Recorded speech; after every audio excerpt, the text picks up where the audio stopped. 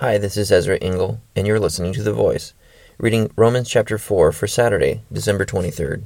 What then shall we say that Abraham, our forefather, discovered in this matter? If, in fact, Abraham was justified by works, he had something to boast about, but not before God. What does the Scripture say?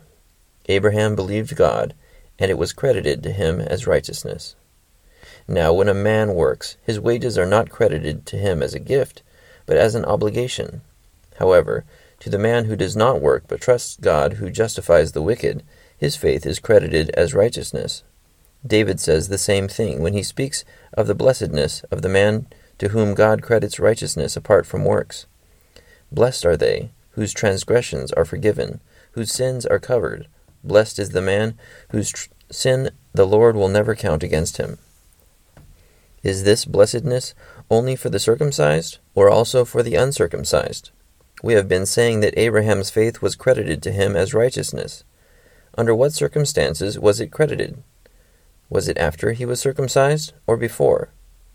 It was not after, but before. And he received the sign of circumcision, a seal of the righteousness that he had by faith while he was still uncircumcised. So then, he is the father of all who believe, but have not been circumcised, in order that righteousness might be credited to them. And he is also the father of the circumcised, who not only are circumcised, but who also walk in the footsteps of the faith that our father Abraham had before he was circumcised. It was not through law that Abraham and his offspring received the promise that he would be heir of the world, but through the righteousness that comes by faith. For if those who live by law are heirs, faith has no value, and the promise is worthless, because law brings wrath. And where there is no law, there is no transgression.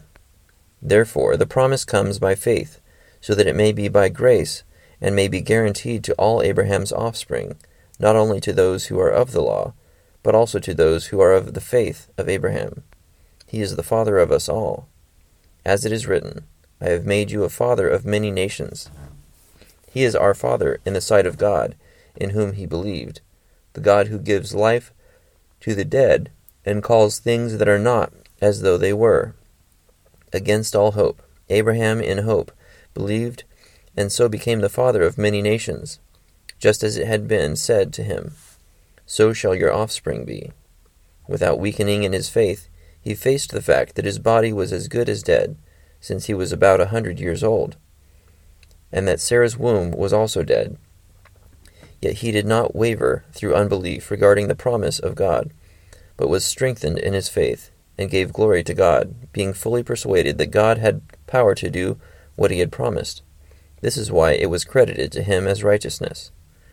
The words, "it was credited to him," were written not for him alone, but also for us, to whom God will credit righteousness, for us who believe in him who raised Jesus our Lord from the dead. He was delivered over to death for our sins, and was raised to life for our justification. Romans chapter 4.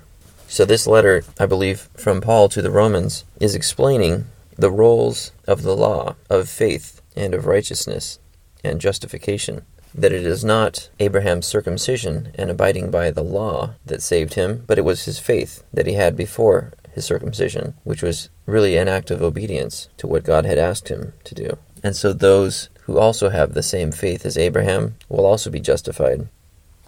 Thank you for listening to The Voice.